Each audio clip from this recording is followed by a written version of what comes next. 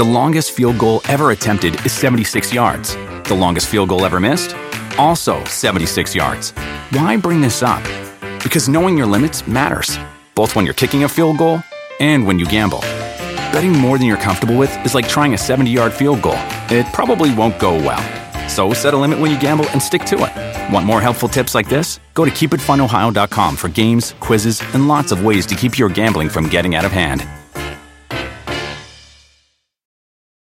Do you want a beautiful lawn? Enter TruGreen, the easiest way to get a great lawn. Just water and mow, and they'll do the rest. Weed control, fertilization, aeration, and more. TruGreen is the official lawn care treatment provider of the PGA Tour, and they have a verified best price, which guarantees you the lowest price with no compromise on quality. You do you. Let TruGreen do your lawn care. Visit TruGreen.com, TruGreen.com, to get the best lawn at the best price with the best people. Guaranteed.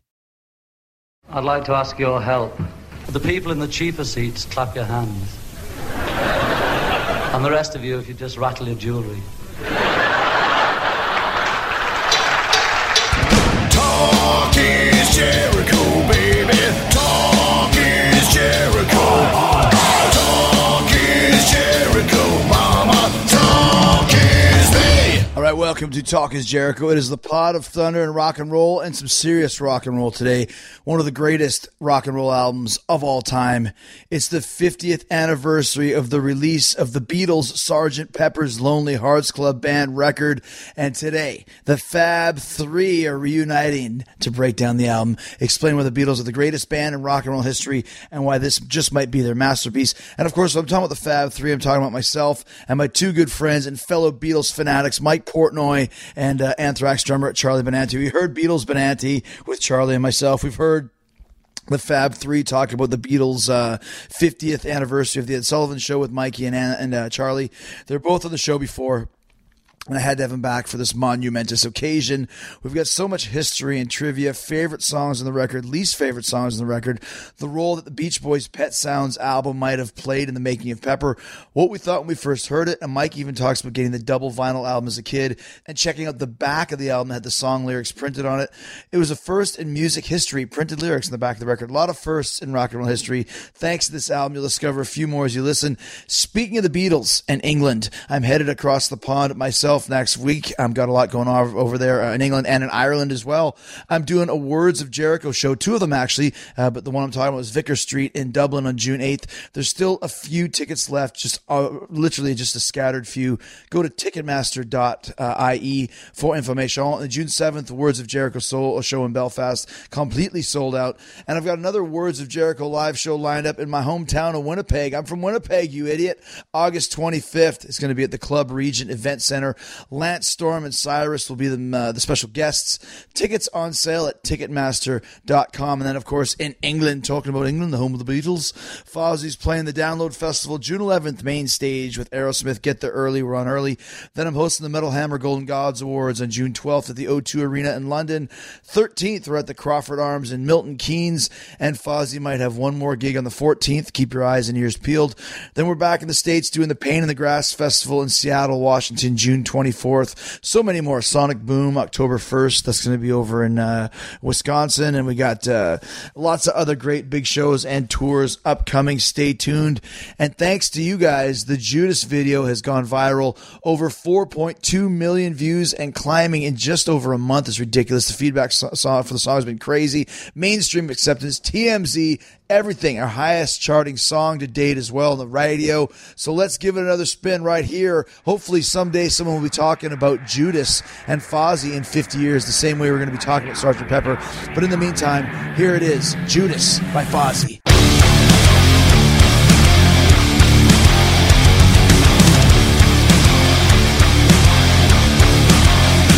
You are beautiful on the inside. You are innocence personified, and I will drag you down and sell you out. Run away. I am cold like December snow. I have carved out this soul made of stone, and I will drag you down and sell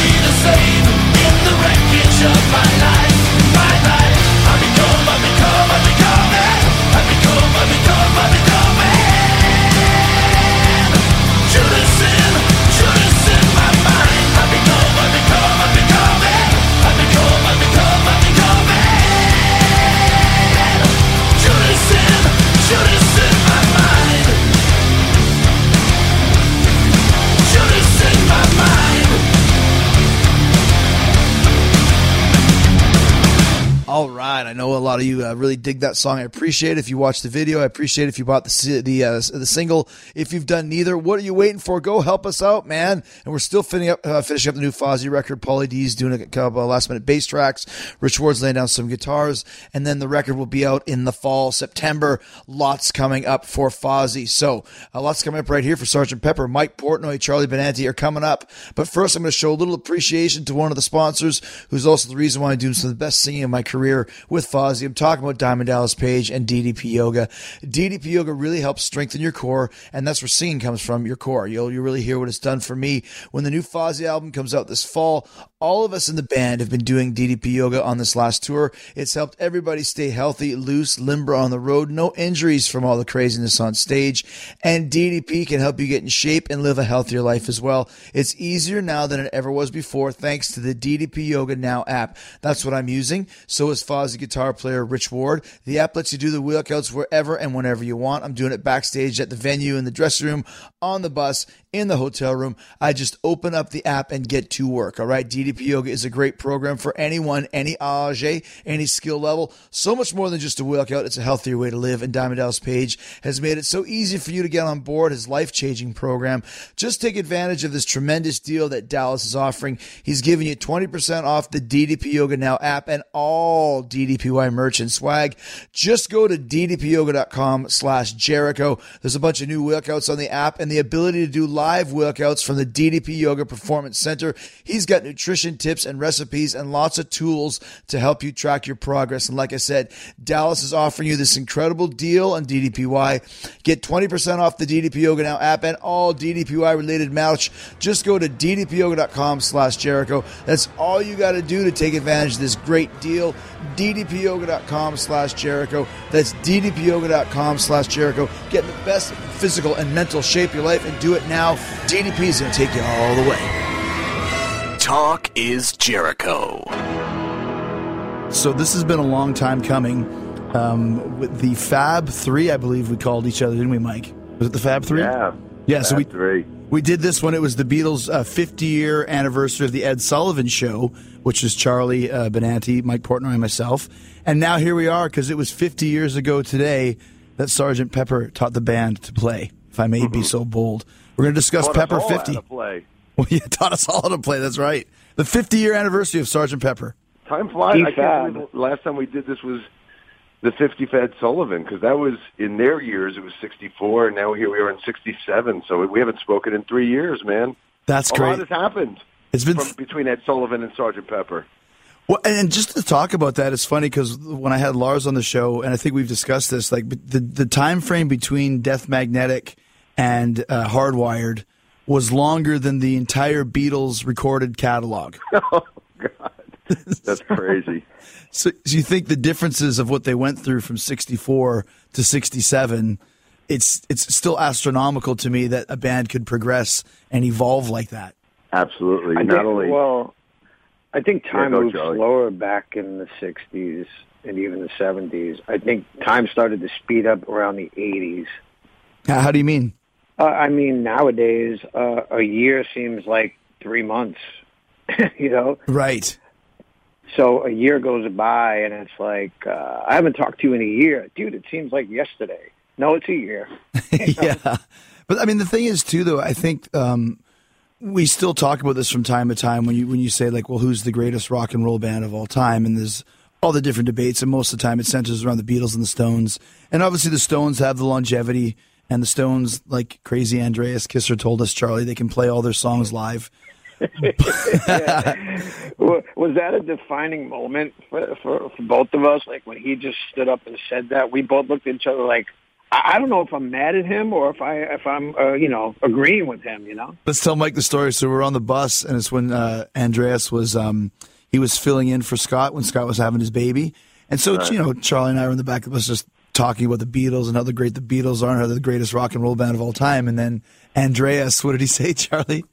He's like, I don't agree. I think the Stones are the better band because the Stones continued. They were a rock band. They played shows. The Beatles gave up. Yeah. Or something to that effect. But then he's also like, and the Stones can play all their songs live where the Beatles couldn't. But just the way That's because the Beatles created music that couldn't be played live. I think that the Beatles were creating symphonies, whereas the Stones were just creating rock and roll songs, blues tunes. And I say that with all due respect to the Stones. I love them too, but you know, when there's are you a Beatles guy or are you a Stones guy? If I have to draw that line, there's no question I'm a Beatles guy first. I think it's because they were creating musical symphonies. You know, once they stopped touring in '66, and this was the album. You know, we're going to get into it now, but you know, once they made Sgt. Pepper, from that point forward, they weren't creating music to be played live on stage. They were creating albums. Mm-hmm. The specific reason was to not do music that you could play live because they had no intentions of playing live anymore at that point. After all this, it's just so funny though. Like Charlie and I were in such a we were so defiantly Beatles, but just the way that Andreas explained it. Plus, he was packing a bong that he made out of an apple, which I also. Yeah. So between was it those, a green apple or a red one? Yeah, right. Probably it was a green one. It was just to fit right in. But yeah, I just remember that. It was in Sweden or something, or Germany, I think. Somewhere, maybe Denmark or whatever it was. But what you just said, Mike, was very, very poignant because the Beatles did make a concerted effort to not tour anymore. That was the end of it in '66. They were fed up with it, and they decided just to become a studio band at that point. I think, you know, the funny thing about that is, like, they, meaning the three of them, wanted to stop it before that, but Paul kind of made them, come on, you know, we're a rock and roll band. We need to play. We're musicians. So I think that's why they did it as long as they did. But I bet they would have stopped, you know, way before that. Mm-hmm. I think they were just on an endless cycle. And I think a lot of it probably had to do with Brian Epstein as well, you know, just milking the machine and keeping them busy, you know, going from studio to the stage to a TV show to a movie, and it just never stopped. And, you know, they put their foot down in '66 after the Candlestick Park show and said, we don't want to do it anymore. But you got to think, if, you know, Brian Epstein died the next year, you got to wonder if Brian had lived, if somehow they would have been somehow coerced to going back on tour somehow. You know, I wonder if Brian Epstein would have, you know, gotten the cycle moving again. Who knows? Well, it was also starting to get like physical threats, death threats when they went to Japan. Don't go to Tokyo, you will die.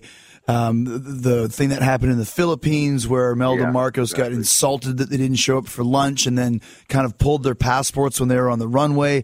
I think all that sort of stuff was just like, we've had enough of this ridiculousness, you know? Yeah, even in America with John Lennon, you know, claiming that they were bigger than Jesus. I mean, that blew up in their face and people were burning albums. So it seemed like the tides were turning and you know, they had just had enough and they just wanted to, you know, go into the studio and make some art. Mm-hmm. Well, let's talk about this. So the album before this was Revolver. Yeah, so you can already start to see the changes, and it's funny because Charlie and I and Sami Zayn from the WWE just did a real dissertation on Revolver a few months ago. But you can start to see the changes of going from the basic rock and roll to that Dylan-esque, and then they're starting to get into the, I guess for lack of a better term, the psychedelic style that the Beatles embraced. Well, and then I think, would that be the first album that no Beatles played on one song? Or was that Yesterday? Because Eleanor Rigby Yesterday was on Revolver. Oh, so you're saying that the first album where only one guy plays on it and the rest of the Beatles are not? Right. And I think that's Eleanor Rigby. And I think Eleanor Rigby pretty much was what was to come. You know what I mean? And I think if anything about Revolver leading up to Pepper, you have Tomorrow Never Knows. Yes. And you have Eleanor Rigby, two songs that would have never been on any other Beatle album, but here they were growing and expanding their horizons. Well, you can throw Love You Too in there as well, right? Yeah. I mean, the writing was on the wall with Revolver, and it's interesting that Revolver was made while they were still touring. They toured after Revolver came out, but yet didn't play any songs off the album. Really?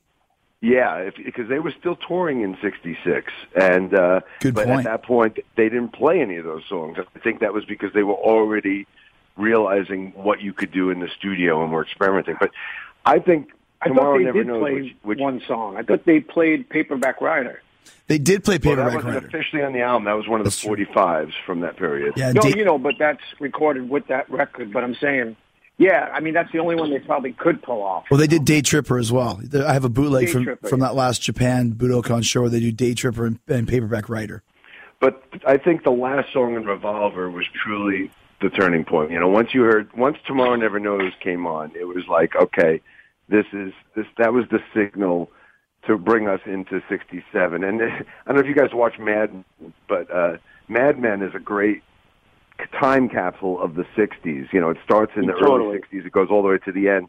And there's one scene in Mad Men where Don Draper is curious and drops the needle on this new Beatles album, and he hears, and Tomorrow Never Knows comes on, and it's like this moment where it just drew a line in the sand between, you know, the conservatives and the hippies in the 60s, and that was the song.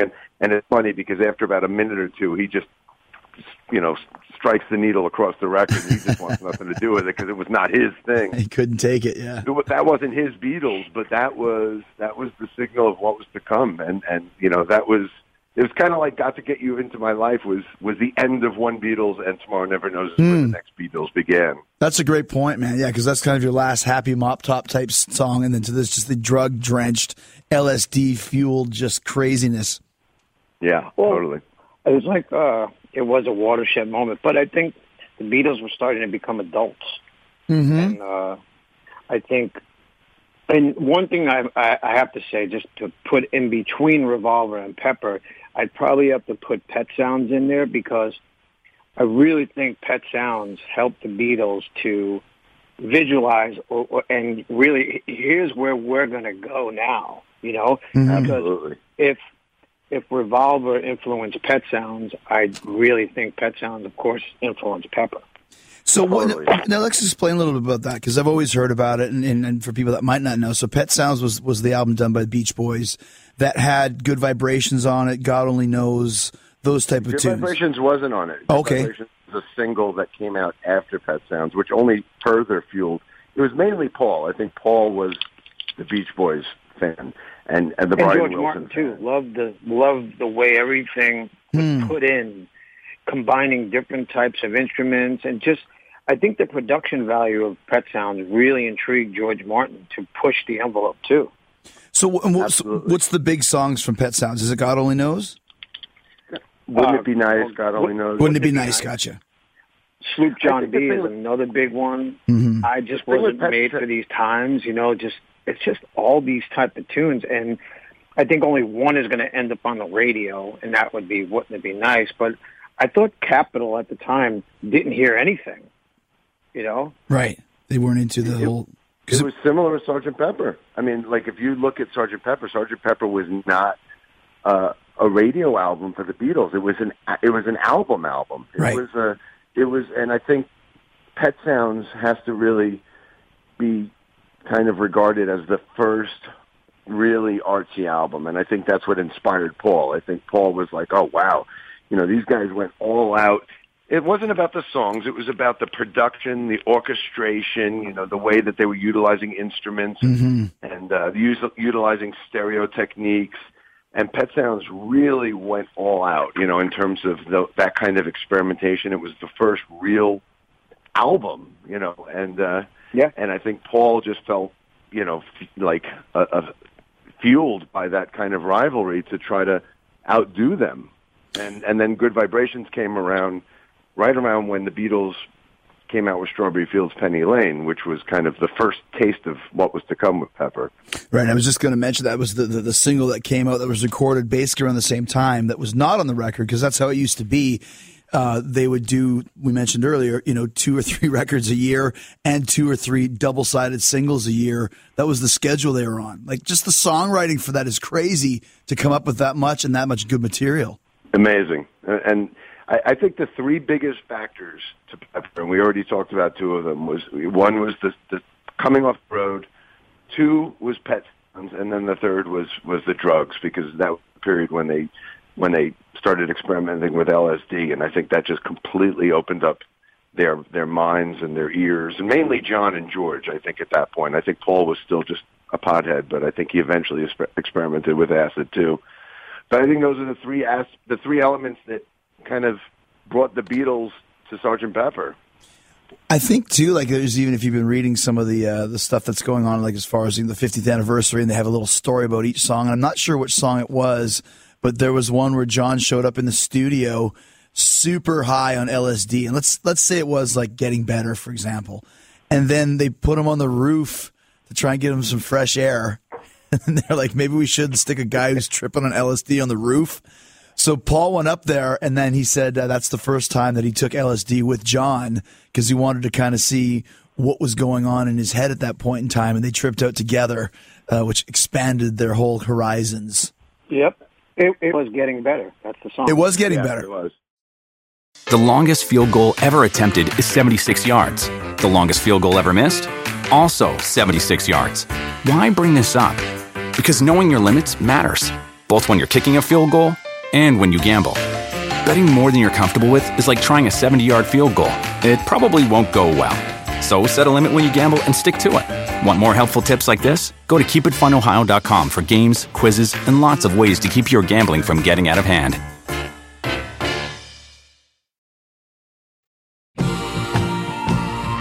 Talk is Jericho.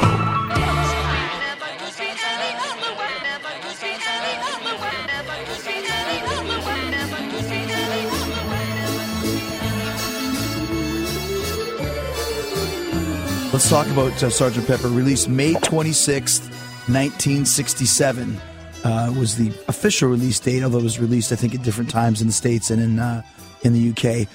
Just to put some perspective on things, John and Ringo are 27, Paul is 25, George is 24 years old. I mean, come on, right? Yeah. And do you know it took, 5 months to record, and at a budget, they spent, 25,000 pounds on it, I read, and at the time, that was a lot of money to spend on a record, and especially 5 months. Yeah, that was that was the 5 months, in Beatle years, it's like dog years. That was 20 years. There was a lot of rumors going around that they had broken up because, they had been together and they, everyone was wondering why it was taking so long. They were thinking that it was that they were drying up and it was some sort of creative drought or whatever, and I saw interviews with Paul where he was just sitting back and saying, "Oh, wait until they get a load of this, little do they know what we're really doing in here." Just a quote here. I'm just scrolling through some Wikipedia stuff, and so this is what Paul said: "Music papers started to slag us off because Sgt. Pepper took 5 months to record, and I remember the great glee seeing in one of the papers how the Beatles have dried up, and I was sitting there rubbing my hands, saying, "You just wait, yeah, you just wait," and just to know what they had kind of on the horizon there, and just one more thing, Mike, and you'll appreciate this. The two albums that it said that they really were influenced by for this was Pet Sounds, and the other one was Freak Out by your boy Frank Zappa. Wow. Yeah. I didn't know that. Yeah. I knew Pet Sounds. I didn't know that either. Yeah, Freak Out came out in 66 as well. Oh, yeah, 66. Yeah. So that's interesting. Yeah, well, it's funny because Zappa ended up parodying Sgt. Pepper in 68 when he put out We're Only In It For The Money, and the album cover was famously a parody of the Sgt. Pepper cover. Okay. And that was kind of Zappa's psychedelic. We can get into this, but it's funny. Everybody had a Pepper in the wake of Pepper. The Stones did Satanic Majesty's Request. Yeah. Zappa did We're Only In It For The Money. So there was a whole, a whole slew of everybody trying to make their Pepper after the Beatles did it. But as always, the Beatles did everything first. Did first and best. Yeah, actually it says here. You think about it, it was like the Beatles got to the moon before everybody else. You know what I mean? Exactly. Beatles got to the moon, built a concert hall, played a bunch of shows, and then left before everybody else got there. Yeah. And, going back to what we were saying about Brian Epstein, if Brian Epstein didn't die, I strongly believe that the Beatles would have held it together because he would have held it together. You think so? And absolutely, Yeah. because outside parties wouldn't have come in and poison the well, He had that power over them, like a good coach has powers over the most rebellious of football teams or whatever it may be. He was the one guy that could calm them down, especially, let's be honest, especially John Lennon probably, right? Mm-hmm. So, well, Paul, they started to resent Paul because of certain things. I think Paul took over the Brian Epstein role, or tried to, and the other guys were like, nah, not having that. Yeah, you're not Brian. But also, again, just to mention, just to think of all the stuff that the Beatles had accomplished by this point in time, and, you know, George at the youngest at 24 years old. Like, remember being 24 years old? Can you imagine recording like a Sgt. Pepper album when we were 24? Like, to be that advanced? That's nuts to me as well. Yeah, it's just amazing for anybody to be that advanced. I mean, nobody had made an album like this. Even Pet Sounds, which was as daring as it wasn't quite this radical. And you got to remember, this came out the summer of '67. I think, like you said, May 27th or whatever was in England. But for us here in America, to me, June 2nd was always that magical date because that's when we got to hear it. Oh, so that was the official June 2nd for the States then. That was the American release. There you go. Gotcha. It wasn't like there was the internet where it could leak. Right. In England. Right. But it was the summer of love. It was summer '67, and what they did with this record, I know the songs are amazing, but to me, it was the production. They took what you could do in the studio to a level that had never been heard of. I mean, they were only working with 4 tracks. You literally only had 4 tracks to work with. And you listen to this, and it's like a sonic masterpiece with everything from, cellos to harpsichords and mellotrons and hurdy-gurdies. It was just unbelievable. No matter what you're listening to, there's things flying through the air and through this, in the headphones, and there had never been a production this deep. Well, let's discuss that. We're all musicians, so we're kind of talking. Let's just explain this to people who might not understand what you meant when you said they're recording on 4 tracks and how that translates to the modern way of recording. I mean, basically back then, they would have to record one song as a live band, and they would, consolidate that to 3 tracks. You'd put the drums on one track, you'd put maybe the acoustic guitar and the piano on another track, and then an electric guitar on a 3rd track, just hypothetically. Then you would have to bounce those 3 tracks down to 1. You would consolidate them to 1, which now opens up the other 3 tracks again. So basically everything was being bounced back and forth, and once you bounce those instruments together, they're bound together with, whatever panning or whatever you need to do with that one track. And when you were mixing records back then, you were mixing it live as if you were performing a song. So no 2 mixes were ever the same. Wow. And I think one of the things that makes this new 50th anniversary remix so good and so interesting, I honestly think in listening to this new remix, it's the quintessential mix. And the reason for that is they were able to go back to the original master tapes before the bounces and free everything up. So suddenly, if there were 24 instruments on a song, they were able to mix it the way you can today, where you could do whatever you want with each of those individual tracks. When they mixed Pepper, they couldn't do that because everything had been consolidated and already pre-bounced.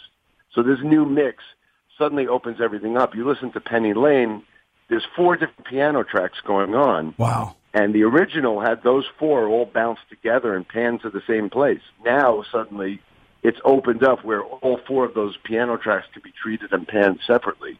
So that's one of the reasons that this new mix is absolutely incredible. That's interesting stuff. And also, too, like you said, the fact that, and nowadays you would record, well, with Pro Tools, it's ridiculous, but you could record with a 64-track mixing board. And think about that, 4 tracks to 64 tracks. It's endless. Yeah, endless, exactly, right. It's funny, like back in the day when I would have my little 4-track machine, and I would do demos of like our songs, and I would have to also bounce something over, in order to make other tracks available. It was difficult because you had to make sure that what you were bouncing were at levels that one thing didn't like outshine the other, So I could only imagine how difficult it was. And if you listen to some songs on Revolver, the drums kind of take a little bit of a back seat sometimes because they're probably bounced with a tambourine, Right. But I think I've tried that before too, making demos, and it always sounds so sludgy and shitty. When the more you bounce, the more you lose and the fact that they were able to get such a clear, this is in 1966, right? Like we said, where a 4-track mixer was probably also the size of like a washing machine too. Like, right? Just giant. But I think the key to doing that is you had to wear a lab coat. Yeah. That's for people that don't know. When you worked at Abbey Road Studios, you had to wear a white lab coat when you were recording a record. Just so English, right? But let's talk about some of the other things that were kind of pioneering on the Beatles record. One was the lyrics printed on the back cover, first time ever that you would ever see that. Talking also about how the whole album basically goes from track 1 to the last track with no breaks in between, no spaces in between the songs. It's basically one long, continuously recorded tune. It was almost like the first concept album. It wasn't a concept album in the way that like Tommy was, where it was a story, but it was a concept album in terms of feel and, like you said, the way all the tracks ran together. And you listened to the album from start to finish. It wasn't like you just went to and just listened to a group of songs. It was an experience from start to finish. And the idea of the concept, like you said, maybe not lyrically, it's not a threaded story throughout, like Scenes from a Memory would be, for example. But it's more of like the concept of this band. Well, let's discuss how Sgt. Pepper came to be. We all know the story, but I don't need to tell it. You guys kind of explain what happened with Paul and that whole thing. Didn't he want to create a fictional band that took away from the actual Beatles and made this Sgt. Pepper band, right? And they would be doing, but it would be great for them to go on tour and do this, but they never did that. But I thought it was Paul's concept originally. Yeah, I think the idea was it was Paul's concept to kind of get away from the mania of the Beatles. If they had a fictional band that they could, record and experiment accordingly without having to worry about, the rules of what the Beatles had to deal with. And do you think that's why they changed their appearance? I mean, it is interesting that the timing. I mean, this was the first time they all came out with they grew their hair longer than just the matching hairdos. They all grew their hair out. They all grew mustaches. George even had a little bit of a beard. I mean, it was maybe partially because of the Sgt. Pepper concept, and then also probably a sign of the times. Just it was kind of like hippie movement was kind of really starting to come in with the Summer of Love. One key thing was John, because he went to do that movie in Spain, and his character had these round glasses that he loved and continued to wear them throughout the rest of his life, basically. All right. Yeah, exactly. Yeah, that's totally right. That was his. Kind of the new style for him as well. And also speaking of the style of Sgt. Pepper as well, with the costumes that they wore, which was cool, kind of fitting that old school, orchestra band, whatever it may be. Yeah, it was great. And I think the colors you mentioned that it they was chose. The first album with lyrics, and I think it might have also been the first album with a gatefold. Maybe not. I think maybe Zappa's Freak Out possibly was a gatefold, but very few albums were gatefolds at that point also. And the cover art itself was just so elaborate. I don't think there had ever been any kind of album cover like that. Even to this day, it's just so iconic, and you can't take your eyes off of it. It's just an amazing piece of artwork, and the whole package. It came with the cutout things. And, it just everything about it was an experience. It was more than just, a bunch of songs. It was an experience. The longest field goal ever attempted is 76 yards. The longest field goal ever missed? Also 76 yards. Why bring this up? Because knowing your limits matters, both when you're kicking a field goal and when you gamble. Betting more than you're comfortable with is like trying a 70-yard field goal. It probably won't go well. So set a limit when you gamble and stick to it. Want more helpful tips like this? Go to keepitfunohio.com for games, quizzes, and lots of ways to keep your gambling from getting out of hand. Talk is Jericho. There's no formula, because he can come up with one day completely finished. We still say we both wrote it though. Well, let's go through the track listing then of all the tunes here and see what we've got going on. Because, once again, it's such a great list of tunes and such an amazing, I don't even know how you'd say, so advanced with everything of what they were doing. So it starts off with the classic title track of Sgt. Pepper Lonely Hearts Club Band. And let's talk about that. It starts out with the crowd noise and the people cheering and all the excitement of like this live performance from this band that we'd never really heard before. Well, they came out of the gates with a rocker. They came out of the gates with literally, 3-part harmonies. It's John, Paul, and George all singing this together in 3-part harmony. And it's a rocker, So they came out of the gates with something that kind of is setting up this album and this new experience in this new band. And then, it's one of the heavier tracks.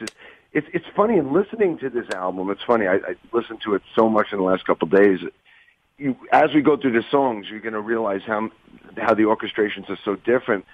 But there's very little electric guitar throughout this album. Like later on, we'll talk through the songs, and you'll see there's so many songs that don't even have guitar at all. But this one came out of the gates with the heavy guitars, heavy backbeat, and the 3-part harmonies.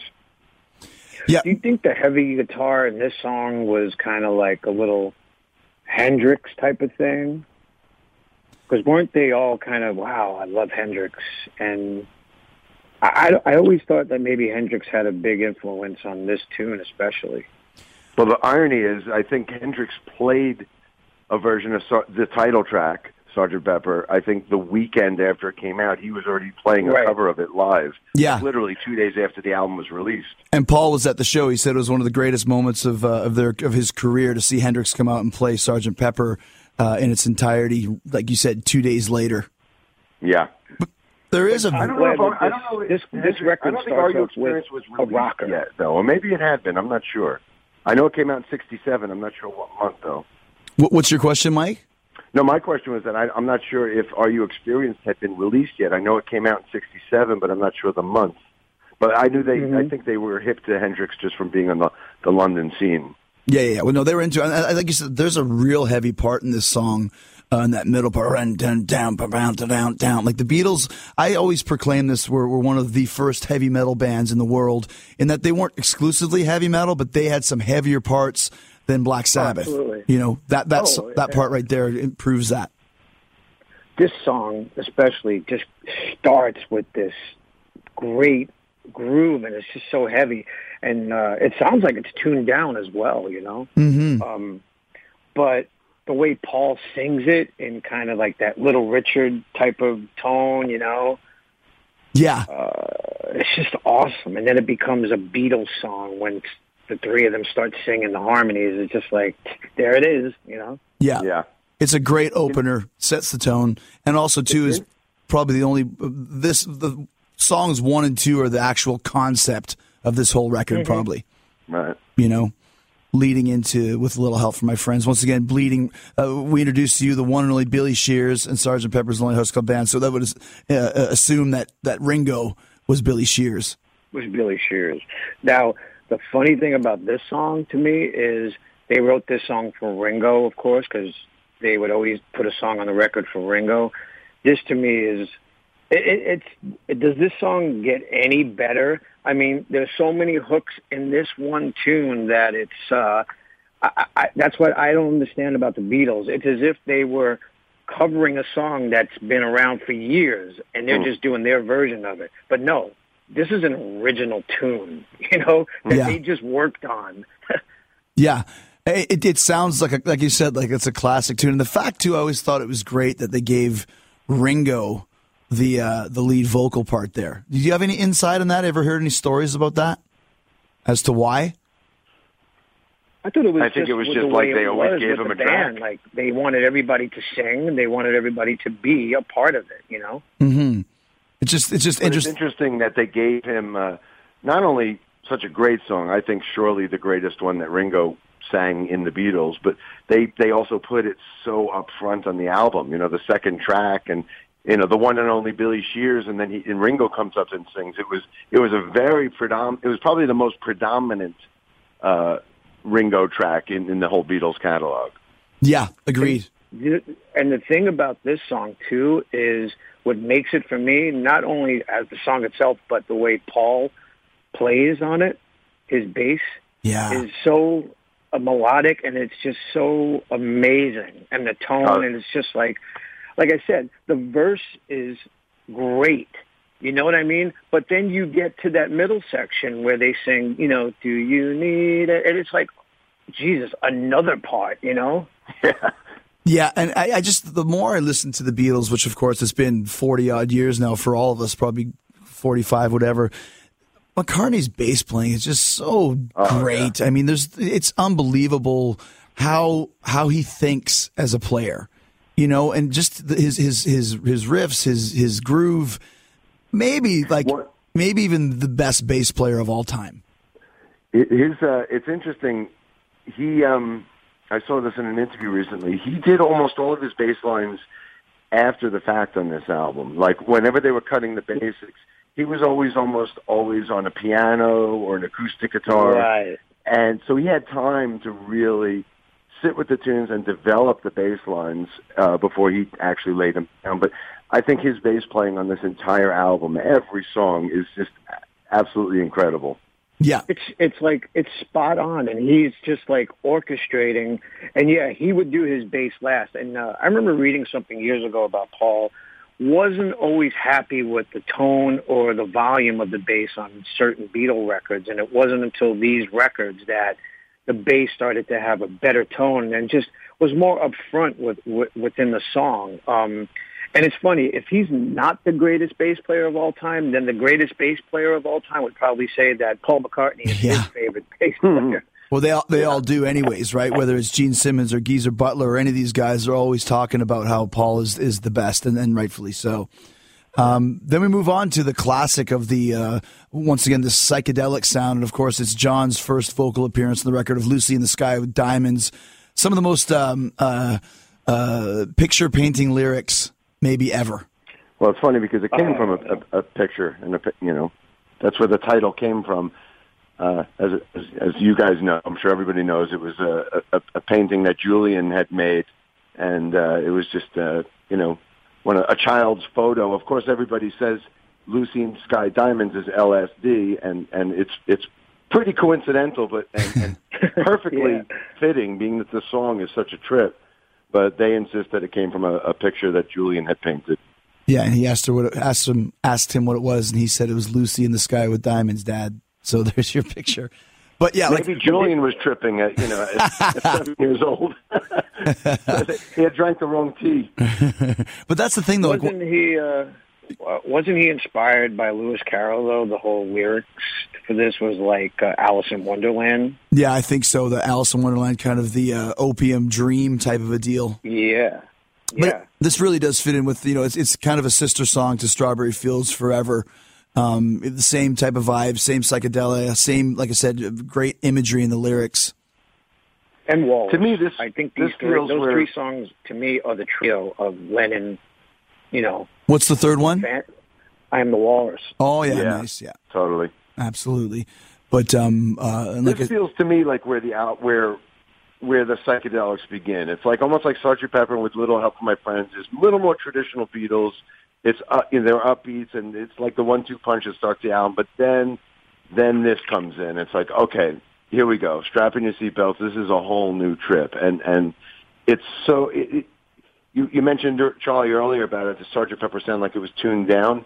A lot of the stuff on this album was altered. The speeds were altered, so things were sped up and slowed down, and you could hear John's voice on this sound sped up. He almost sounds like Lucille Ball. I always thought he sounded like, and coincidentally with the song title being Lucy, but you could hear that with this. In Strawberry Fields, you could hear that John's voice was slowed down, and they were really messing with tape alterations and sonic, experimentation like nobody had ever heard before. But this was like a full on acid trip, in a 3-minute song. Mm-hmm. Yeah. And you know what else makes this song even that much more like dreamy is George's, the instrument that George used, the Indian instrument, that he put in this song. Right. Which he's used it before. Was it a sitar? Other Beatles songs, but this one, it totally makes sense. You talking about the sitar? Yeah. Okay, gotcha. We're going to get to it later, but he also has that in Getting Better. I mean, obviously, Within You, Without You is predominant, but it's mixed into Lucy, especially on the final verse, and it's mixed into Getting Better. It's like droning the whole time as well. One interesting thing about the melody And Neil Morse just pointed this out to me, that it's funny that once they get to Sgt. Pepper, some of these melodies are so simple. Like the verse to Lucy is just practically one note. Picture yourself on a, it's almost one note. And same with Sgt. Pepper. Yeah, Sgt. Pepper's Lonely. Sgt. Pepper taught the man to play. Down the style. It's literally one note melodies. Yeah, well, even the chorus, Sgt. Pepper's Lonely, Sgt. Pepper's Lonely. Yeah, very, very simple, but super catchy as well, you know? Yeah, totally. And then you mentioned Getting Better and going into Getting Better with the classic McCartney-Lennon perceived attitudes. You got to admit it's getting better. And, of course, John comes in with... You can't get much worse. The ultimate optimist versus the pessimist, with the glass is half full, the glass is half empty. I wonder if it was really like that within the band. Do you think John was always the sardonic one, or is he just painted that way? Oh, definitely. Yeah, just working that way. Getting Better, but a great kind of a little rocker tune, but it gets a little bit violent at times. It's a little bit dark at the end there. Well, I used to be cruel to my woman. I'd beat her. And kept her away from the things that she loved. The Chris Brown or something. Yeah, like what an asshole this guy is in this song. Jeez. But but like I said, like all of these songs, when you're talking about, like, it starts kind of very whimsical, and then it gets to Getting Better, Fixing a Hole, When I'm 64, She's Leaving Home. They're more of like the typical old school rock and roll titles. You realize what you just said, Chris? Those are all Paul songs. If you it's funny when you look on paper how much of a Paul album this is. John really only has 3.5 songs in this album. He has Lucy, he's got Mr. Kite, and he's got Good Morning, Good Morning, and then half of A Day in the Life, and that's it. And Getting all Better. The rest is Paul. Getting Better. Mm-hmm. Yeah, Getting Better, but Getting Better is like a kind of a, they work together, and same with Lovely Rita, but for the most part, everything you just named, we're about to go through like a 3-song in a row of Pauls. You're about to go through Getting Better, Fixing a Hole, She's Leaving Home. Right. And those were, it's a lot of Paul on this album. Which once again shows that Brian Epstein was still alive when they recorded this, right? Yeah. Are we going, do we passed Getting Better now? We're on to Fixing a Hole? We'll go wherever you want. Well, we didn't talk about the Getting Better incident that happened when John was out of his mind and went up to the roof. Right. And George Martin didn't know anything because he didn't know the guys were taking any sort of drugs. He says in that making of it, like maybe they were smoking a little bit of reefer, but that's all. Mm-hmm. But I guess he didn't know about the mind-altering things that were going on either. But I guess this was the song that he started to feel ill from the effects of LSD. And then went up on the roof. And then I think the other guys are like, oh, don't leave him up there. Don't send him on the roof, exactly. Yeah, that's the last place you want to be. A guy could fly, But then, Mike, you mentioned, like you said, Getting Better, going into Fixing a Hole. Very strange kind of whimsy, jumbly-wumbly-doo type lyrics with this, Fixing a Hole. What's it a metaphor for? Do we know? Drugs. Jeez, I don't know. They always thought it was drugs. They thought it was heroin influenced. Yeah. Because the BBC... No, I don't think it was. Well, yeah, I don't think so. Heroin. I don't think any of those guys were dabbling in heroin. But the BBC was on all of these tracks with A Little Help from Friends. I Get High with A Little Help from Friends. LSD, Lucy Sky Times. Fixing a Hole was somehow about heroin addiction, maybe because you're poking yourself with a needle or something along those lines. I'm not sure. But they were just looking for everything they could find within these songs to ban them from the air. Right. Yeah. To me, Fixing a Hole is, when I think of that song, I think of a harpsichord. I always picture Lurch from the Addams Family starting this song. Yeah. But and then there's I love the guitar solo. I'm not sure if this guitar solo is Paul or George, but it's got that kind of do do do do do doom doom doom doom doom doom doom doom. It's got a really cool kind of fuzzy effect. Do you guys know if that's George or Paul? I don't know, but knowing kind of what we knew, it was probably Paul. You know what I mean? Like, we were laughing yesterday about the Let It Be thing. I'll play what you want me to play or won't play at all. I think at this point, Paul is just give me the freaking guitar. I'll do it. There's a funny thing about this song that I read, too, that when they were recording this song, they were doing the sessions for it, some guy showed up at Paul's house, just out of the clear blue sky. Somebody shows up and Paul goes out to see who he is, and he's like, I'm Jesus Christ. And Paul's like, oh, great, come to the session. So he brings the guy to the session, and the other guys see him, and it's such a scene from one of their movies, like, oh, who's that? You know, oh, it's Jesus Christ. Oh, hey, you know. How you doing, Jesus? He just sat in the corner of the studio, and he it was and probably drank tea. Yoko. That was the way John got her in.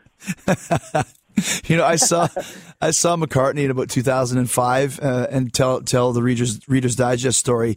He didn't see that the stage had opened up where the piano was supposed to come up out of it, and he was walking backwards, and he fell into the pit on top of the piano. It was probably about, 3 or 4 foot drop, and the whole crowd just went quiet.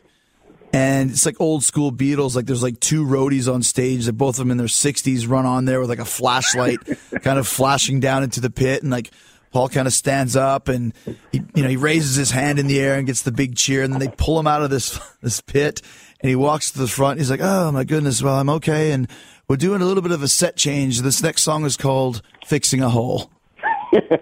And he played Fixing a Hole. So there you go. And I later found out the reason why he fell into the pit is he was too busy looking at a couple chicks in the front row. So there you go. Speaking of chicks, She's Leaving Home, which when I was a kid, I hated this song. It just was too slow. I'm going to agree. You're going to agree? I'm going to agree with you, but I didn't hate it. I would just skip over it. Okay. Listening to it now, it's a great... This was the logical... the next step beyond Yesterday and Eleanor Rigby. This is kind of like the third part in that McCartney string quartet trilogy. And whereas Yesterday and Eleanor Rigby were only Paul and strings, this is Paul and strings and then John on the chorus doing the answers. So this was kind of like the third in a trilogy, except the only case where there was another Beatle involved. But it is only Paul and John. There's no George or Ringo anywhere on this track. But it's great vocal interplay between John and Paul. I was listening to it to kind of prime up for this. I kind of have a new appreciation for just how beautiful the song is. Oh, absolutely. I love this song it's so now beautiful. Because when I was younger, I was just too immature to understand. Well, yeah, me too. I wanted to hear Beatles songs. I didn't want to hear this. But yeah, it's one of my favorites on this record because it's so beautiful. And the story in itself. Yes, absolutely. Like you say, that's a great storytelling too. And it's actually quite sad as well, especially now all of us having daughters as parents. You're like, oh my gosh. It's the confusion of being a parent. Right. Which we're now on the other side of it. We can dig that, Exactly. Your kid's going away and it's just like, whoa, So especially the end of this song, that last line, she's leaving home, bye-bye. Yeah. Oh, yeah. But still, once again, you got a 25-year-old Paul McCartney writing this. I don't think he had any kids then. It's like, I don't know how he had that insight or that life experience to do it, but he did. So, how did they do that? That's the thing. Did Hamburg really educate them so much and make them older than what they are? I remember seeing Michael Jackson sing. What's that real drenching blues song? Or She's Out of My Life, I think it's called. She's Out of My Life. And he sang it like at 6 or 7 years old. That's not the one. There's another one that's like that, and singing it at like 8 years old, and just singing it like he had just been dumped by the love of his life. It's like, how can an 8-year-old kid do that? And maybe that's some of the genius involved, the people that we're talking about that have these kind of almost musical superpowers. So let's go to Benefit of Mr. Kite, another kind of a whimsical John Lennon tune that he found an old circus poster and based the lyrics off of that. What a song! One of my favorites. This is definitely. This is one of the greats on this album. And once again, the production. If you want to get technical about the production, the way that they made a tape loop and put together all these sounds and cut up the tapes and had them running forwards and backwards, and they had to get a different machine to run it through the whole middle section. But an interesting thing about this song, and I mentioned it earlier, there's no guitar on this song. It's all drums, bass, and then like whatever that keyboard is. It's like a... Is it a harpsichord or something? No, it's like a farfalla. I'm not sure. And they're playing these bass harmonicas and stuff, but there's no guitar anywhere in this song. Interesting. Interesting. They wanted steam organs, but they were hard to get. So I guess that kind of banjo pick thing at the end. of the middle section. But other than that, it's all just led by keyboards and bass. What did you say, Charlie? They wanted a steam organ? They wanted steam organs to make the sound of like a the old school type of circus or whatever. But I don't think George Martin could find it, so they got the harmonicas to do that. Yeah. Okay. Which was again genius, Yeah, totally. And another bit of genius, and another song that I did not like when I was a kid is "Within You, Without You," which incidentally came alive for me when the Love soundtrack came out, and they mashed it up with "Tomorrow Never Knows." Oh, perfect! So good, right? Yeah. Amazing. That's when that song really came alive for me, and now I understand it. But up until even 10 years ago, I was like, it's just kind of George's Indian crap that we have to deal with. And it opens side two, because we listened to this album from start to finish in the CD age. So we listened from Sgt. Pepper all the way to A Day in the Life. But back then, and for all of our childhoods, you had basically, side one and side two. You couldn't listen to the whole thing in one shot. And it's interesting that they started side two with such a trippy song, something that's a little bit more of an acquired taste. And obviously he dabbled in the Indian stuff on Revolver with Love You Too? Yes. But this was the full Monty. He went all out on this, and his song, I believe, this Sgt. Pepper might be the only Beatles album, of the last 5 or 6 albums where he only has one song. All the other albums he had 2 to 3 songs, and in this case, this was his sole contribution to the album. And I think they recorded only a Northern song as well during these sessions, but held on to it till later. I wonder if he had to use up all of his bargaining chips to get this on the album in the first place. Maybe. Well, isn't this pretty much, doesn't this close the chapter of this type of music with George for Beatles albums? I mean, isn't this the last one like this? Doesn't he do the Inner Light, which was that a B-side? Was that a little bit, maybe a year later or so? Oh, wait, the Inner Light, which... That's like on a White Album? No, it's like Hey Jude. That was the B-side of Lady Madonna, I believe. Yeah, it's on the Hey Jude. So wasn't that a White Album kind of recording? I guess around that time frame, but right. I'm thinking it's earlier. I'm thinking it might be 66 actually, but I could be wrong. But you're right though, Charlie. I mean, this was getting towards the end of his phase, if you want to call it that. And this was the song too that I remember we would always not really be into, just maybe skip over. But I always thought, man, what if George put out, like, what if Taxman or a song like that was on Pepper, Yeah, oh yeah, yeah, right, instead of this? Yeah. Yeah. Well, I mean, like you said... Look at what was to come. He had While My Guitar Gently Weeps on the White Album. He had Something and Here Comes the Sun on Abbey Road, arguably 2 of the biggest songs off that album. So I think this was the album where he just was going full Monty Indian.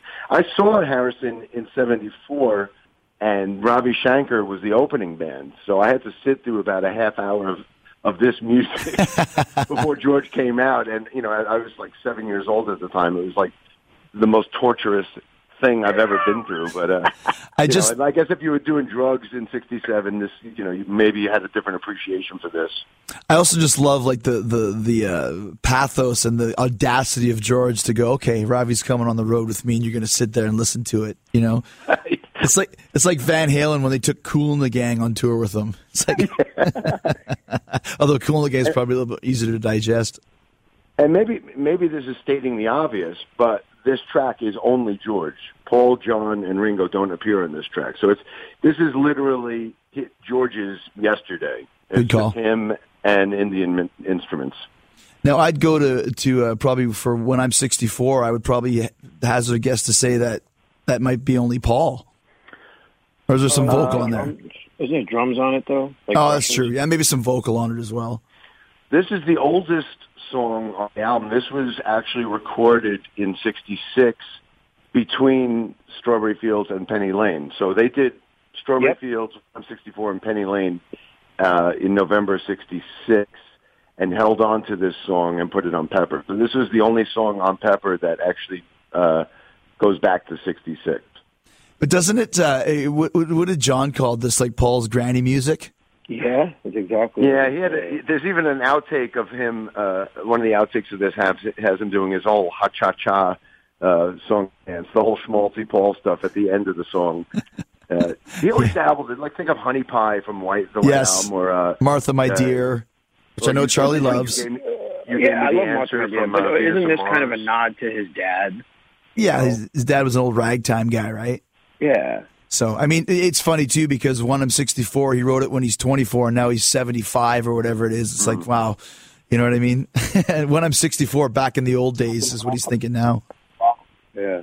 Then we get to a little bit of another kind of for some reason, I always put Lovely Rita and Good Morning together. I don't know why, because Lovely Rita, she's a meter maid, and she would get up early to go, give out her tickets or whatever. I always kind of felt a little bit of a kindredship between these next two songs. Well, I think from this point on, this is like a 1, 2, 3, 4 punch that closes the album. Once you get to Lovely Rita, they connect and go all the way to the end. It's almost like side 2 of Abbey Road. When I did these songs with Yellow Matter Custard, we started here with Lovely Rita and then just ran it all the way to the end, because they do kind of all connect at this point. Right. And I love this song because I think this is a great example of John and Paul working together. And there's so few songs in the later day catalog that you could really feel them working together. But this is one of them. You got John singing the choruses, the Lovely Rita parts with his high kind of psychedelic voice, and then Paul's doing the verses. Yeah, Paul's coming in with all the more rockin' verses, and this is another song where it's all acoustic guitars. There's no electric guitar at all in this song, which is crazy because some of these sounds are so heavy. Mm-hmm. And they're creating such a full, heavy sound without electric guitar at all. Another the super heavy bass track on it. You can hear that just all over the place. It's very heavy. And I love the mouth percussion in the second verse where you can hear the shakers, which are clearly somebody who I assume is probably Paul just going. Yeah. Yeah. And, the one thing that we haven't spoke about on a lot of these songs is Ringo's drum playing now. Yeah. Which he's doing these fills that are just these kind of slow but real tasty. Dun, dun, dun, dun, dun, dun, dun, dun. Yeah. A lot of that type of stuff. And the sound. I think his playing on this record especially it's so groovy, Yeah. I would say that the 267 albums, this and Magical Mystery Tour. Magical Mystery Tour isn't a real, quote-unquote, real album. It's more of a collection. But I think these two albums are Ringo's best drumming. I mean, if you listen to the fills in A Day in the Life or the fills in Strawberry Fields or Penny Lane or I Am the Walrus, and the sounds, too, like we're going to get to it, but the drum sound at the beginning of the Sgt. Pepper reprise, or the backbeat in the chorus of Lucy in the Sky of Diamonds. The drums were just recorded so well in this session. They're just really heavy. I mean, it's a heavy backbeat and up front, such a swing to Ringo's playing. He plays the perfect part and the perfect fills in every song, which I love about it. And that's like people who bag on Ringo Starr. It's like you guys don't understand what the concept of being in a band is. I was going to bring this up even with little help from my friends. Boom, boom, what would I do? Like just this little weird little. There's nothing to it, but it's everything. And we're going to talk about it in Day in the Life as well, which could be his best performance maybe ever for me in a song. Well, I don't know if you want to move on from this song yet, but the next song, Good Morning, Good Morning, the drumming on that is incredible. It sounds like a marching band. Oh yeah. It's actually Paul and Ringo playing double drums on that particular song. Yeah, they're both playing on that song. But it sounds like a marching band, the same way like Strawberry Fields had that effect. And another very heavy song. But before we leave Lovely Rita, I love it too. It's kind of the sequel to not working out very well for him and the girl. The sequel to Norwegian Wood, where he crawls off to sleep in the bath, and this one he ends up on the sofa with a sister or two. Yeah. He doesn't get any action. So there you go. But yeah, Good Morning. Another heavy song with some great sounding kind of Hendrix style psychedelic guitar.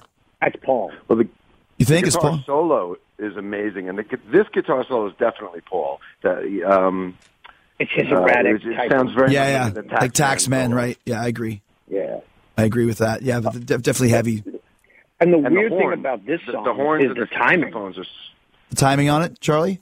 it switches from 4/4, and then it goes to 3 to 5. It's got a 5 in there. It's very odd for its time. Interesting. The verses are definitely pretty progressive for its time. And once again, another thing, Beatles have that progressive element, and probably without even trying. I still to this day, whenever we're sitting around and listening to tunes, I'll always put on Everybody's Got Something to Hide But Me and My Monkey and try and see when people can guess when they're going to come in as a band, because it's off time, as you know, Mike. You told me that yourself you had some issues with that with Yellow Matter Custard. Yeah, definitely.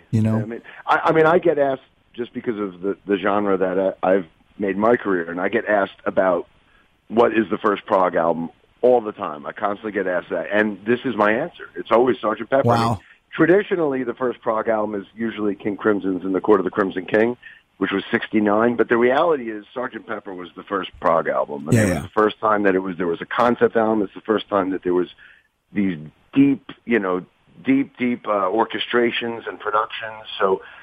But anyway, the verses to this are really interesting because of the odd time. And I love the horns, too. I got to mention that the horns make this song so heavy. And then another one of metal horns. One of my favorite things, too, is original metal horns. was the animal sound effects at the end, where you hear the rooster crowing, and it goes right into the guitar squeal at the beginning of Sgt. Pepper. Like only the Beatles could do a harmony between a guitar and a chicken. Right. It sounds like the order of the animals also, they're placed in an order where everyone is getting swallowed and eaten by the next one. If you listen, they go in an order where they're getting bigger and bigger and bigger. It goes from, a cat to a dog, and then a dog to a horse, and then to a lion. And a lion, It all builds and builds. That's great. That's great. And then leading to the Sgt. Pepper Reprise, which is a rockier, shorter version of the title track. And apparently that I think it was maybe Derek Taylor who suggested that maybe you should tie it up by having Sgt. Pepper appear once again towards the end of the record. This was the last song recorded for the album, and I have to point out, it was mixed. The stereo mix of this song was what was happening the day I was born. Wow! and this was the very last thing that the finishing touch for Sgt. Pepper was the stereo mix of this song on April 20th, 1967, which was the day I was born. So realistically, me and Sgt. Pepper were both born the same day. Even though Sgt. Pepper wasn't released till 6 weeks later, this was the very last finishing touch of making the album. The creation was completed. Yeah. Wow, there you go. Kindred spirits. Yep, totally. And then, of course, the classic that could be, if you ask me what's my favorite Beatles song, on a certain day, I would say A Day in the Life. To me, the perfect example of what the Beatles are, a collaboration between John and Paul, super melodic, super dark, super proggy, great rhythms, great harmonies, all across the board.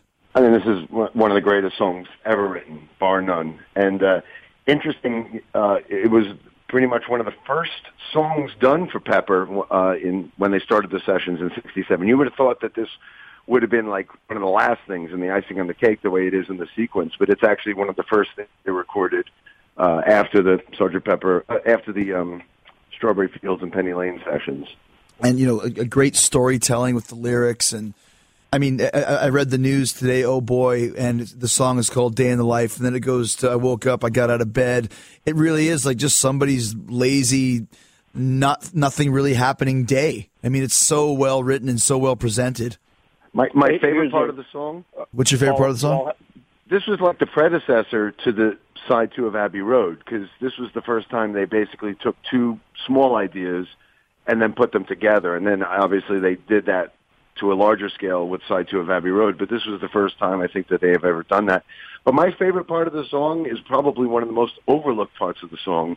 It's that bridge that comes after Paul's middle. You start with John's song, then it goes to Paul's song, and then there's that bridge, that really spacey section that leads back to John. But that bridge, oh my God, I get goosebumps. Yes. Oh, it's amazing. The melody, the progression, the way the horns come back in and then sweep back to John's song, it's just... With that really great heavy... Bow, bow, bow, bow, bow. And there's a shuffle beat. It's back into the song. And then there's that weird alarm clock bit that the guy Mal Evans counts. Yes, Right. 24 bars to get from the top. bars, exactly. To get from the top of the scale to the bottom for the orchestra. It's Well, the so orchestra section- trippy, but to go back to what Mike said, that little part that little song within a song that Paul puts in, and the thing that ties these two songs together is the last line is when he says, somebody spoke and I went into a dream. Yes, and then it goes into a dream. Yeah, And great then point. John brings in that next section, it's a dream. It's just trippy. Yeah. Amazing. Best Ringo fills too. Just as I have to put that in there, his fills in Yeah. this are tremendous. When we did Yellow Matter Custard, I had to keep the shaker going with one hand and then do the fills with the other. 'Cause they're both going. But the shaker's just as important as the fills. Sure it is. But one note about the orchestra session, you could see all the footage of that. There's a video for A Day in the Life. Originally, they were going to do videos for every song. Wow. And A Day in the Life was the first song that they did, and they actually mixed A Day in the Life early in the session. They recorded this song and then mixed it and then continued on with the other songs. So this was almost completely finished very early in the process of Pepper. But anyway, they ended up doing a video for A Day in the Life, and then they abandoned the idea altogether of doing any further videos. But if you watch that video, you could see all the people that they had come hang out. Beyond just the string players, Keith Richards and Mick Jagger and Brian Jones were there, and Mike Nesmith from the Monkees was there, and Donovan was there, and they're all hanging out. And apparently that was kind of, they enjoyed that so much that gave them the idea to do the All You Need Is Love broadcast later in the year. Oh, okay. Then once again, another song that kind of fits into this time frame as well, you know? Well, I think everything they did in '67, if you include the Magical Mystery Tour album, I think it's part of a bigger package. I think Magical Mystery Tour is another unbelievable album in this vein. And then, of course, there's the classic piano chord at the end to signify the end of the song, the end of the record, where all four Beatles, or I'm not sure if it was exactly the four of them, but they all hit that piano chord at the same time and just let it resonate. And did you know that there's a vocal on that too? All of them going hum. Really? Yeah, there's outtakes in the new box set that has them recording everybody singing an E chord. And then there's also great outtakes of them trying to get the final piano chord. It sounds like there's 4 or 5 of them all hitting that final chord. And there's some great outtakes in the new box set of that. Wow. Like so much stuff, you know. And then, and like I said, too, I remember when I was a kid, they had a little thing at the very end, which was like kind of like weird laughing and a little chanting that when the record, groove. Yeah, when the record got to the end groove, and if your turntable didn't automatically take the needle off, it would just go back and forth over and over again. Well, there's something. Do you know there's something before that? There's a silent dog whistle. You go from the frequency chord that that only lasts dogs forever. can hear. Yeah, the chord that lasts forever goes for however many, 45 seconds. Then there's a silent dog whistle, and then it goes to the inner groove. Once again, only the Beatles putting this stuff in there, just because they were so advanced, they just had to do more than just a typical band would ever do. And apparently when they created that inner groove thing, they didn't even know what it was going to sound like. Apparently they just recorded a whole bunch of chatter and then cut it up. I guess they cut up the tape and put it on the end reel and had no idea how it was even going to work until they got the acetates back and heard it on the inner groove. That was the first time they were able to even hear what the loop was going to end up sounding like. Again, it's like never could see any other, never could see any other. Like, it sounds like Paul. It's like, it's just weird. It's creepy. It scares the shit out of me. Hey, because I remember hearing a radio broadcast when I was a kid about the whole Paul is dead theory and all the different clues. And they went on about how there's a lot of clues in the inner groove. You can find all these clues, and they played it. And it scared the crap out of me when I was a kid. Well, I used to listen to a record before I went to bed. I'd put the album on, then go to sleep. And I did not know that was on there. And I remember waking up to that and thinking that there's like some Satanists in my house or something that you're laughing as they're going to kill me. And never, still hearing that. Like the beginning of Hell Awaits by Slayer or something. Señor. Yeah. So after all of this and kind of going through, what would you call your favorite song on Sgt. Pepper and your least favorite song. You want to go, Charlie? Your favorite song would be Within with Least favorite? Okay. Favorite today? That's kind of impossible. I'm going to say today, Day in the Life, least favorite, When I'm 64. Yeah, I think I might be with you. I love Lucy. I love Mr. Kite. But how could you not pick A Day in the Life? It's one of the greatest songs ever written. And I think I'm with you on 64 as being my least favorite as well. Pulls grinding music. So as we get near the end here, what's your final thought on Sgt. Pepper and where it stands in your opinion for you as a Beatle fan? How do you feel about its overall influence and how much do you like it in comparison to other records? Man, that's a tough thing. I mean, I think basically it establishes the Beatles as, like I said, they got to the moon before anybody else did. And I think this record pretty much establishes that this would be the blueprint that everyone would kind of look to, you know, whether it be the Stones, whether it be the Who, whether it be anybody at that time. And to this day, here we are talking about this record 50 years later, and it's probably better than any record that's in the top 100 right now. Yeah, oh yeah, probably no. It's even just as far as the advancement. Once again, 1967 in comparison. If this album came out today, you would flip out. And you know, I've heard Cheap Trick has performed this in its entirety live. You can do it live, especially nowadays with the way that things are. And it sounds great, at least when Cheap Trick is very much Beatlesque, and we all love Cheap Trick anyways. I have no doubt in my mind that if the Beatles were still around today, they could play this whole thing live in its entirety and make it sound amazing.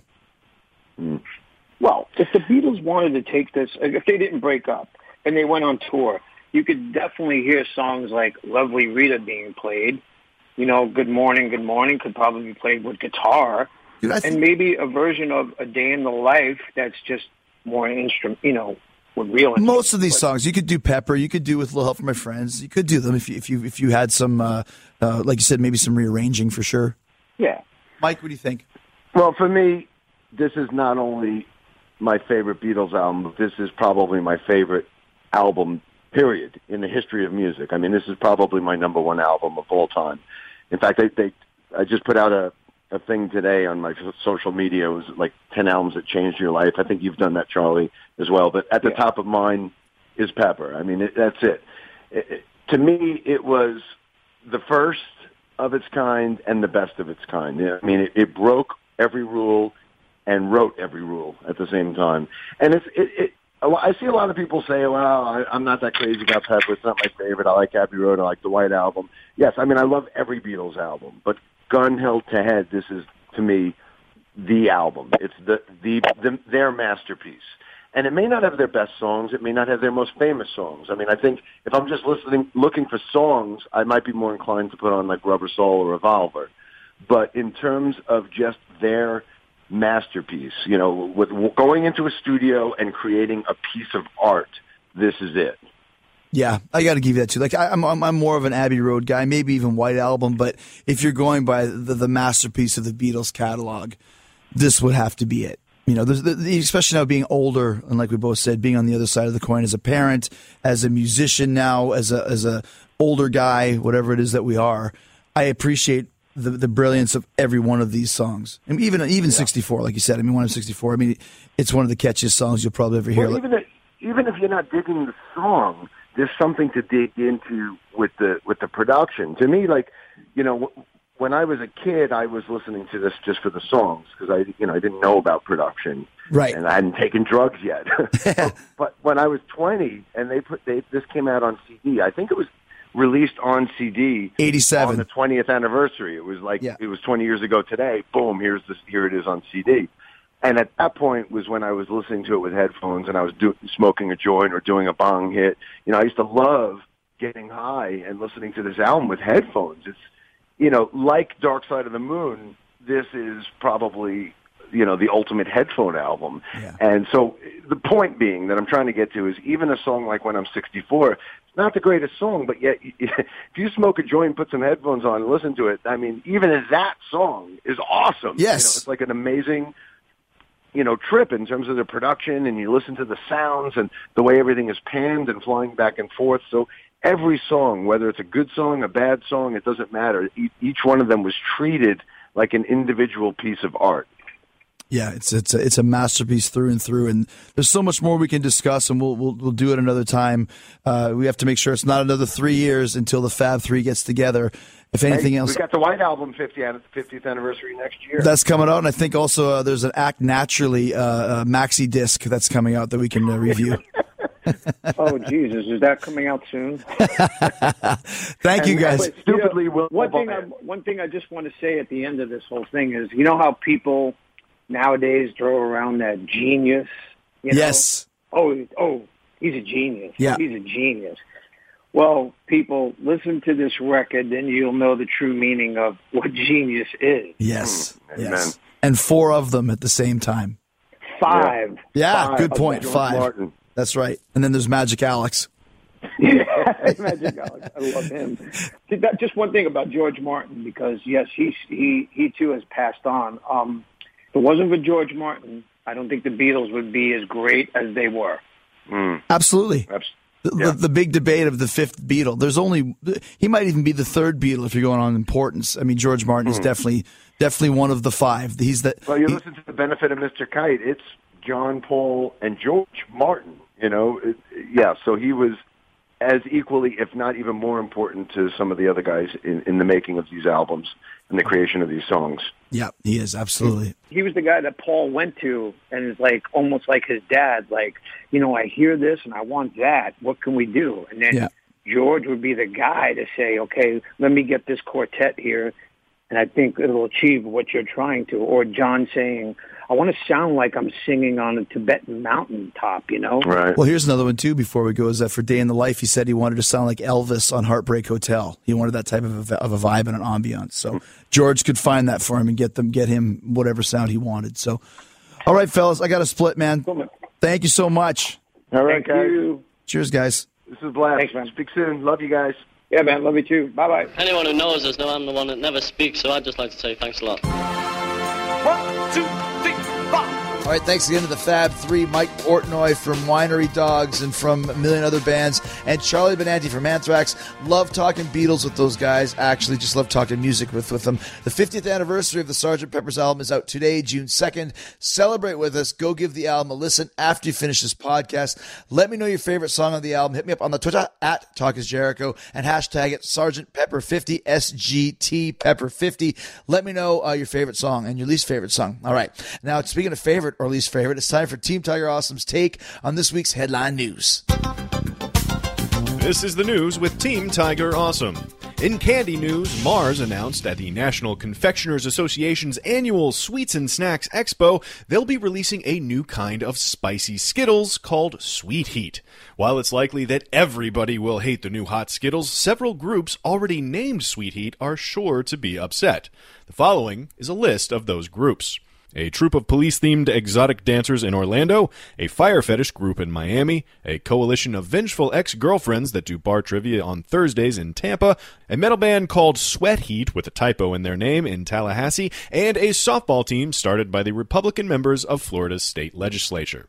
Litigation is, of course, pending.